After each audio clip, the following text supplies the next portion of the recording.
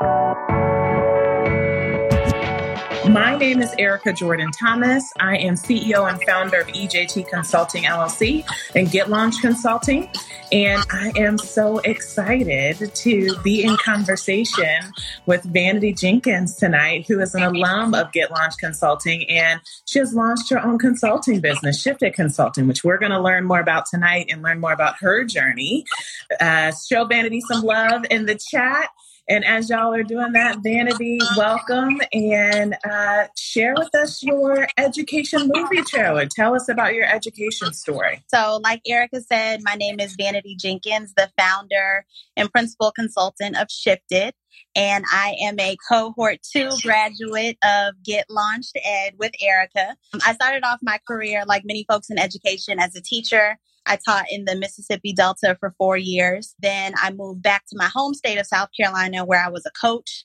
I did lots of different work there. I was a coach. I led our coaching team, really grounded in culturally relevant pedagogy and diversity, equity, and inclusion. And then eventually I led our recruitment, coaching, programming, institute, and alumni teams. Really, really loved that work. And then I got the opportunity to work with school principals. So I took a position in Dallas where I was coaching school principals, their executive directors, and the assistant superintendents who coached the executive directors. All throughout this time, lots and lots of people were telling me, you should launch a consulting business. You should get into consulting. And I heard it. And I was like, yeah, I should, but never took that step. And then one day I saw a post from Erica about the program she was launching. And I was like, this is exactly what I need, what will help me stop talking about it and actually get up and do it. So I was able to do that this summer. And within 2 months, I launched my consulting business. Oh my gosh. Vanity, first off, you're getting so much love in the chat. You definitely have a fan club. I was telling Vanity this earlier. Every time I post about her, there's someone in my comments who I learned knows her and loves her as much as I do. And so I'm so excited to be in conversation with you tonight and to learn more about your story and your business. So let's start with the problem your business is solving. So what problem is Shifted Consulting solving? So our vision is a huge one, and that is to eradicate racism and anti-blackness from organizations across America. I am a very visionary person, and so when I decided to go into this, I wanted to make sure that it was a vision that was going to continually inspire me and really keep me grounded and centered. And so we work with organizations, nonprofits, for-profit businesses, really to help leaders unpack their own institutionalized racism, really understand the way white supremacy culture functions at both individual and institutional level, and start to help leaders make different decisions that are really grounded in equity. Awesome. And how do you all do that? What are some of the services that you provide? So we provide lots and lots of different services. One thing that I do want to be clear about is we are not a one-stop shop. So you're not going to come and say, we want one training on equity and that's it for the rest of the year, because that is not how you really get to equitable solutions. And so we work long-term with organizations, doing everything from equity audits, coaching the senior leadership team. And that's something that is often a non-negotiable for me, because if you are only doing this type of programming with people who are junior or entry level, you're never going to have the sustainable change that you want to see, because leadership is making decisions on a daily basis. And so you really have to start at the top. And so one of the things that I do when I'm vetting organizations is have a lot of conversations with their leadership team and really understand where they are and if they're ready to engage in this work, because it'll take a shift in how you are doing your day-to-day functions, how you're doing your strategy, your long-term planning. All of those things are going to have to change. One thing I often tell people is that the quick and easy decision is almost always an inequitable one. And so if we really want to make sure that equity is at the center of what we're doing, we have to take the time, we have to get rid of that urgency culture, and we have to really think through what are the implications of this decision and how is it going to affect not only me, but the people I work with and ultimately the people that I'm serving. So we coach leadership teams, we provide professional development for the leadership team as well as the whole organization. I also did a restorative circle and a healing circle earlier this week with an organization. 2020 has been a lot for all of us. And so this organization wanted to start off their planning for next year with the healing circle. And so that was something that I was able to offer. But really, it just depends on what the organization needs. And I'm able to adapt and craft a plan that is going to help them get where they need to be with equity as a focal point of what they're trying to do moving forward. Ooh, child. Ooh. You said so much. And someone put in the comments, I see what you did there, a shift. But I love this Twitter gem of that. The quick and easy answer is often an equitable one that is worthy of a pause. And it's so true. And even just hearing the way that you talk about your work, it's so clear that this is your zone of genius, which we've talked about throughout this week. And so someone asked in the spirit of knowing that this is your zone of genius, and it's so clear by the way you talk about it and the way it just flows with clarity and passion. Someone asked, how did you decide on the focus of your consulting business? Like, was it really, really clear when you were launching, or did you kind of have to like swirl around and do some reflecting? Talk to us around the journey of like, how did you narrow down on what your focus would be in your business? I've always been grounded in equity. So when I was in college, I majored in Africana studies and women's and gender studies. So essentially, I majored in myself. I didn't know that how much I was going to use that once I got into the classroom, and how it was going to help me really unpack curriculum in a different way, really understand what my students and families needed in a different way. And so that basis has really helped me in my career in general. I studied a lot of critical race theory in college. And so when I went to launch this consulting business, I didn't know exactly what I wanted to do. I remember having conversations with Erica because I was like, well, I coached teachers for a while, so I could do something that's just around coaching teachers. I also worked with principals, so I could do something around working with principals. And nothing really felt right. I still felt like I was missing a piece of what it is that I wanted to do. And since this wasn't, my 9-to-5 job, and I had the freedom and flexibility to really make it true to who I was able to expand my vision to make it something that was going to mean something to me. And so, like I said, I work with businesses across sectors and organizations across sectors, because everywhere, there's an equity everywhere, not only in this country, but worldwide. And so as long as I'm able to work with people who are really, really looking to unpack the way that inequity is showing up in their organization and make a commitment to end racism, anti-blackness, and oppression at their institutions, that is what really fuels me. This is what's so fascinating, because I was just having this conversation with another alum earlier today, how as educators, the profession actually requires us to be a master of many things. So like we actually have to build skill sets and knowledge and mindsets and competencies in so many different areas that's what makes it so hard when we transition to be CEOs of our own consulting business, of like being able to narrow down on, well, which are one of the many hats that I wear am I going to build my business around? And part of this is, what I hear you naming is like, there is a deep, deep core value and experience that you have related to equity, related to anti-racist leadership, related to DE&I work, that this isn't something that you just started, a couple of years ago, or even, when you just got into education. Like this has actually been a part of your story, a part of your identity, a part of like who you are. And I think that's so important around reflecting of, given your journey and experiences, what are the things that are part of your personal and professional DNA,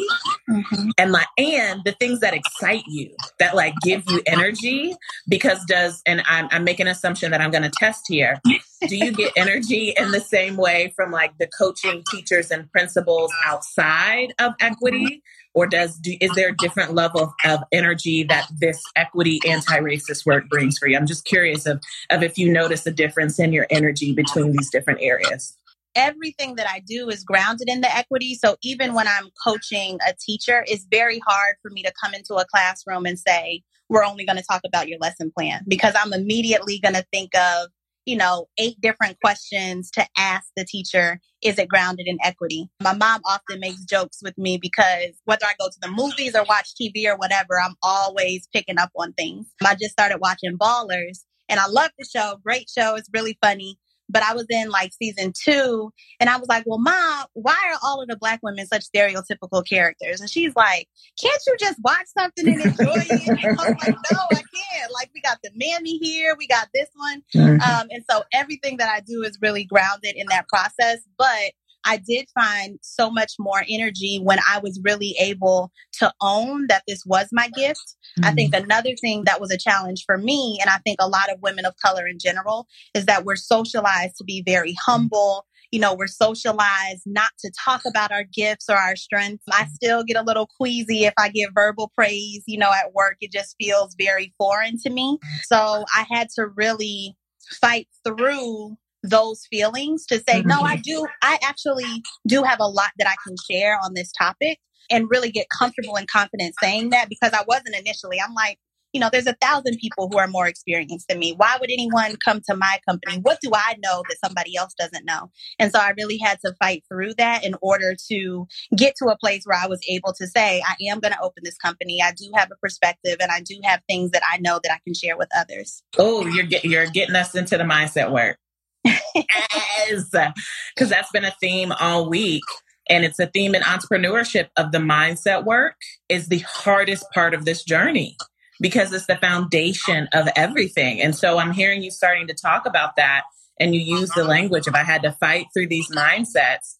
Talk to us around like, what did that look like? So it would be helpful if you could directly name what those mindsets were, and then what the actual fighting of the mindset looks like for you. I think there were 2 that were most prominent. So one was just my mindset around money and charging people for things. So I remember going into the course, Erica does one of the courses around your pricing. And so when I was using the tool that she gave us, I was like, nobody's going to pay me this much per hour. Like, and should I even be charging this much? What do I really know? I can't charge anybody this much. So that was one that I'm still fighting, but I'm doing a lot better. And then the second is just, again, this expertise lens that I think. And so for me, you know, I have a bachelor's, I have a master's, I've done this work for a long time, but I felt like, well, I don't have a PhD, so maybe I shouldn't do it until I get a PhD, or I don't have this certification yet, or it was always a yet. And so I really had to think through, all of those things can be true. I don't have a PhD yet. I don't have XYZ yet. And at the same time, there were so many people in my life who were able to share, you know, feedback on something that I had coached them on, or feedback on a session that I designed and facilitated for them. And so I had a body of work that was counter to my own internal process. And so my internal process was saying, you're too young, you're not ready, you don't have the expertise, even though I had evidence to show otherwise. And so I had to really sit with that and think through, why am I doing this? You know, like, why am I second guessing myself, even though my circle is pumping me up, telling me to do it, and has been telling me to do it for years. And I'm still just kind of sitting here in the in-between. And again, a lot of that I think is because I'm a woman, I'm a Black woman, you know, oldest child, raised to take care of others and not really think about myself. And so I had to, one, invest in myself through going through the course that you offered, and really think through, what is holding me back? If I was, you know, there's lots of merch around, have the confidence of a mediocre white man, right? Mediocre white man didn't think twice. And I've been thinking on this for 4 years and haven't done anything. And so I just had to take that risk and really bet on myself. In terms of money, so I remember the first time I got a contract, and I was so scared and nervous. Like, me and money just have an interesting relationship, I would say. And there were no questions from the organization about my pricing. And I'm thinking, you know, no one's going to pay me this. This is a ridiculous amount. So then I'm like, well, am I charging too low? So I spoke to some other consultants who were in the field and got to a place where I felt really comfortable about the prices that I was offering. And again, I've never gotten from an organization, that's too much, we can't pay you. It's really about me. It's not about the organization. And I think one of the other things that was really important in your course is saying, you know, once you get comfortable on what that price is, you don't have to bargain and negotiate. If an organization isn't willing to pay your price, that's okay. You can work with somebody else. And so, you know, that has been really, really helpful for me. Oh my gosh. Vanity, you said it's like, I'm like one of those, I'm like slightly dramatic. So every time like you're dropping a gem, I'm like, oh my God, yes, yes, yes.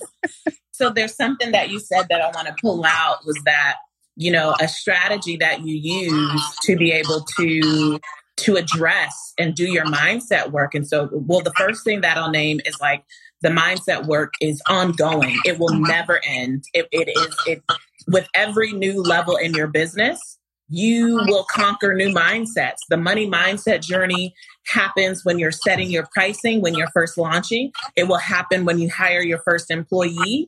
It will happen when you have to scale and you have to invest more in systems in order to grow. It happens at every single level in your business. And one of the things that you named as a strategy to help you do that ongoing mindset work is actually researching.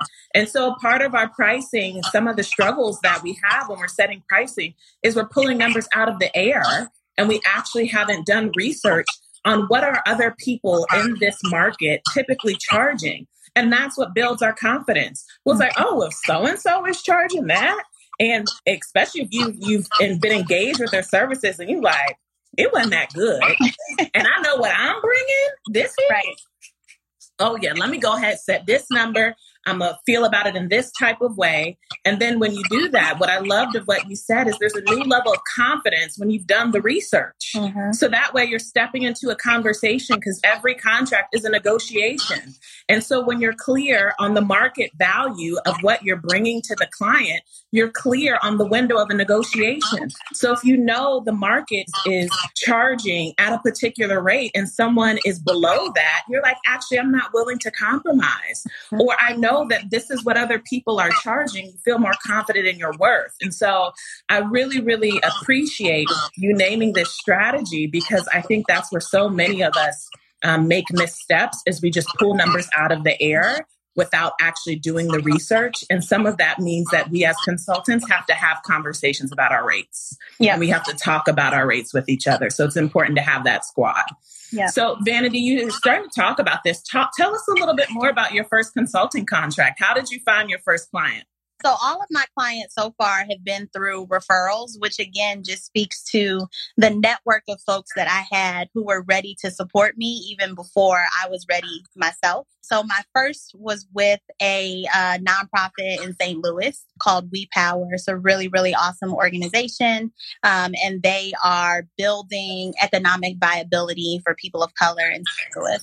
And so I was able to talk with their executive director and see what she was looking for and really think through how I could not sell myself, but how I could actually be a fit for what it is that she was looking to do with her organization.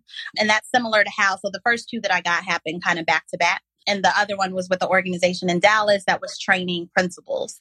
And so they were doing work that I had just finished doing at my organization in Texas. And it was just very aligned to an expertise that I felt that I had in helping them think through how to think about culturally responsive leadership with their principals. And so we were able to plan a scope and sequence for the year for what that would look like in terms of their development over the course of the year, how staff needed to be trained in order to facilitate this new type of engagement that they were doing with their principals, and what additional supports that they could provide beyond things that I was able to offer. And so I think that's the other great thing about having a network of folks. I want to see everybody win. And so if there's something that I can't do and I know, another consulting company or another person who is in this work, I always refer them to people so that they can get exactly what they need. I try not to steer out of my lane. Yep. And so we just had someone submit a question, which was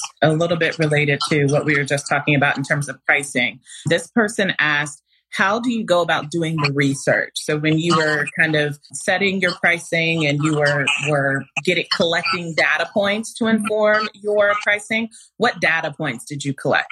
First, there's a tool that Erica gives everyone in her course that helps you figure out if you need to make X amount of money, if these are your business expenses, if these are your personal expenses, and you're going to spend 15 hours per month doing this work, what does your hourly rate need to be? And so that's what I use as my basis. Again, I was like, does this this seems like a lot. I don't know. And so then I spoke with some other people that I knew in the consulting business, specifically people who were doing equity consulting. And so I just asked them, do you have an hourly rate? Is your hourly rate different for actual facilitation versus some of the back end work like prepping and planning or logistics, if you have to figure that out?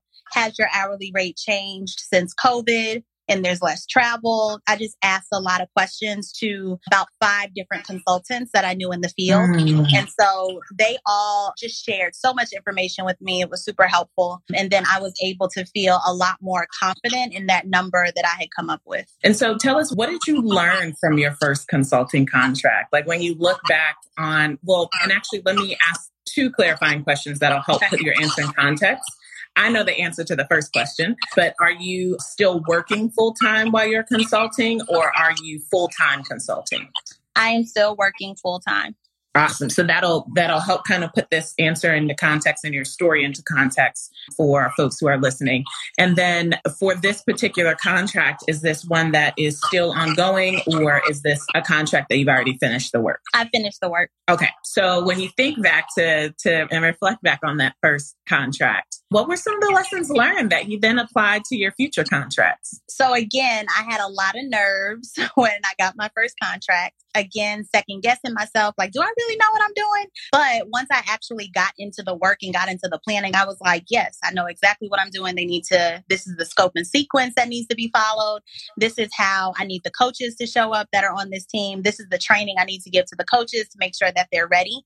And so once I got into it, it just felt much more natural, but I did have to do some mindset coaching to myself again to help get me ready to actually show up in a way that I needed to show up. And some of the things that I learned, again, the organization was just so receptive to facilitation that I did, the design that I did, and just so grateful for what I was able to provide them. And so that was another piece of evidence for me that, yes, you are in the right space and you need to stop second guessing yourself. And then I think that I spent so much time worrying about just little things like making sure my transitions were perfect and making sure, all of the technical pieces. And I think I was trying to be perfect, even though my work is around disrupting perfectionism, right? And so I had to get to a place where in my next contract, again, I'm walking with, I've done this, I had great reception. I had really great feedback. And so let me get to a place where I am not over analyzing my work, but I'm producing something that I'm going to be confident in. And I'm going to go with it. I'm going to trust myself. I'm going to lead with my gifts and do it instead of hyper focusing on every single detail, because that just wastes time that you don't really need to spend once you are really walking in your purpose. That reminds me of something one of my business coaches says: spend your time on $10,000 decisions and not $10 decisions. Yeah. And so, because I'm right there with you of the patterns of perfectionism in my work, I could spend hours on a Canva template doing something for social media, and I have to remind myself, this is a $10 decision. Right. So let me go ahead, click done and move on, versus like if I'm going to be spending hours on something, it needs to be something that is directly generating revenue. I think that's what you just shared is extremely powerful. So when you think about your business journey, what have been the benefits of launching your consulting business? I think there's been a lot. So one, I know that you talk about financial freedom a lot for educators, because I think that's a bit taboo in the education world, because we're supposed to sacrifice and, just do the job and not think about money. But that's a huge one for me. Just being able to put additional funds towards my savings, towards my daughter's college savings, towards different pieces. That's been a huge benefit. Also getting to meet and work with new organizations, doing DEI work inside of your organization is rewarding, but it can also be frustrating at times, because you don't see the movement happen when you're inside of it. It seems like it's moving at a snail's pace. And so doing it with other organizations, where I see you once every 6 weeks or, once every 2 months. And I'm like, wow, from this time to this time, all of these different things have happened. So it's a different level of reward than when you're actually in it.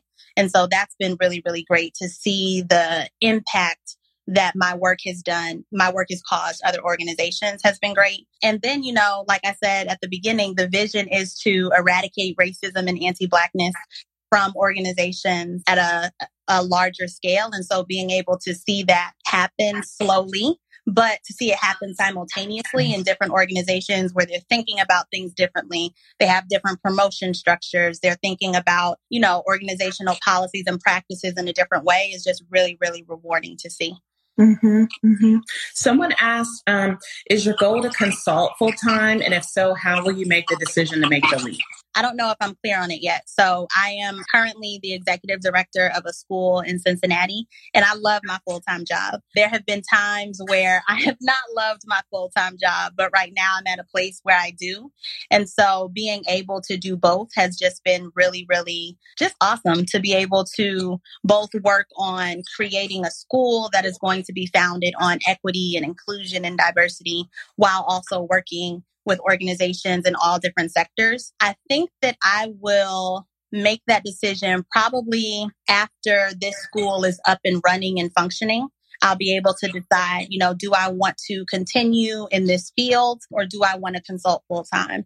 Also, one of the reasons why I decided to do both is that I am a single parent and health insurance is real and expensive. Listen. And so I wasn't going to jump into full-time consulting, knowing that, I have a daughter and, kids get hurt all the time and need health insurance. So maybe if we're able to get some real universal health care, that decision might change a little quicker, but I'm just not sure yet. Yeah. I love this question. I'll just share some quick 2 cents, just given where I am in my business. I'm a full-time doctoral student and I graduate in a few months. And one of the things that is my decision maker in terms of whether or not to go full-time is if my business is producing a level of impact and revenue that makes it a hard decision to actually go back into the workforce, then I would consider full-time. And so I think that's one of the things to consider, in the part-time to full-time transition as folks are growing your business is when you're doing both, there will be a cross intersection point where you will be limited in your impact and revenue in your business. Like you're going to hit a ceiling. And at that point, it's a matter for you to make a decision of what gives you energy, what do you want to do? And I think personally for me, one of the things that I'm thinking about is that there is I'm actually losing money in my business right now. And when I say losing money, meaning there's opportunities I can't take because I have another commitment. And so part of that is being able to imagine the possibilities personally and professionally in terms of personal impact and impact in the field when it comes to being full time. So I think there could be a lot of mindset work that happens in the transition. We were talking about a little bit of this last night with Rachel, the mindset stuff that comes up in transitioning from part-time consulting to full-time, if there is a mindset around scarcity of like the fear of what will happen if I go full-time, that's different than if it's, I actually enjoy my job. Like I want to stay here. Those are two very different scenarios. And so I just want to paint that picture for people of, part of it is what do you want? And whatever you want, you can go after. So someone asked, how do you manage the balancing act of both while being a mom? It seems like you're doing it all so well. I think that you have to get creative with your scheduling. My daughter's 6 and I let her stay up till 1, 2 o'clock in the morning. Now, a lot of folks might be like, that's crazy, but it makes her sleep until 12 or 1 every day. And so I get a lot of my work from my full-time job done from like 9 to 1. She wakes up, we lunch together. I get her ready for her school stuff. I finish up work either on my business or my full-time job or both. And then we're able to have dinner and play from like 6 to 10. I exercise, I go to bed, she stays up with my little sister. And that's just kind of the flow that we're in. And so that works for me. Now, once we go back to school, I don't know what's going to happen. We'll have to come up with a different schedule. But the flexibility that I've had under the stay-at-home order and that type of thing has really allowed me to be creative and come up with a schedule that works for me and her. So I still spend a lot of time with her. I often joke my daughter's a Libra in like every sense of the word. So she always wants attention. She literally sits on top of me. The only reason she's not in here is because she's on FaceTime with my mom right now. But she is like always right next to me, always wants to play, always wants my attention. And so I have to make sure that I'm able to give her that. Otherwise, none of this will work. Yeah. I love hearing you talk about your identity as a mom. So if folks have any final questions, go ahead and drop them in. Vanity, my last question for you is, what advice would you give to educators who are in the early stage of launching their business, whether they're like on the fence, should I not do it? Or they're just like super early building? What advice would you give them? A couple things. So one, if you are still trying to figure out, should I or should I not? I think it's a great time to ask other colleagues, ask people that you trust, tell them, I'm thinking about jumping into curriculum development part-time or, as my own business, and get their feedback on what it is that you're trying to do. If they think that this is a value add in their district that they're currently in, if they know other people who are in similar fields that you could potentially talk to, but talk to your network and really get their perspective on what it is that you're trying to do. I would also say bet on yourself. So if it's something that has come up for you more than once, if it's something that people have suggested to you more than once, it's probably past time for you to actually do it. And so take the time and find the support. There are lots of business coaches out there. Erica's course is great. I would highly recommend that. And I know for a fact that if I hadn't taken it, I would still be sitting there like, yeah, somebody else told me to do this today. I'm going to do it. I had my name for my company and everything like 2 years ago and just never actually took the steps. So that's a great way to really hold you accountable to what it is that you want to do. Definitely suggest that. And then the third thing that I would say is just continue to learn and develop in whatever area it is that you want to eventually consult in. So take another course, go to a professional development where someone's doing something similar to what it is that you want to be doing. Just continue to pour into yourself so that once you do launch it, you really have that confidence. And that could be an opportunity where folks' money mindsets could come up of having to invest in development for themselves and their business. And one of the things that I think it's helpful for us to switch from the scarcity mindset to the abundance mindset is thinking about the expense of coaching or development as an investment, and you can almost think of it as a down payment, where like you're putting a down payment on your company that's then getting ready to multiply and pop. Like, when you do the work, it's not just you sit in the program and, you listen to everything. You got to put in the work. But I can't tell you how many people I've talked to where they've invested in my program or even in a coach and how quickly they make their money back plus more. Yep. And so you think of it as an investment of, let me put this down in order to multiply it moving forward. And then Vanity, we just had one last question from the audience, which is, what push do you have for folks who want to explore anti-blackness and transparently don't know where to start? How do you know you're ready? So that's a great question. I think one, we have to understand that anti-blackness is the foundation of racism, and our country is built on racism and anti-blackness. So everybody has internalized anti-blackness to a different degree, a different level. And so it's a constant process to unpack that. No matter who you are, Black, white, Asian, everybody manifests anti-blackness in some way or another.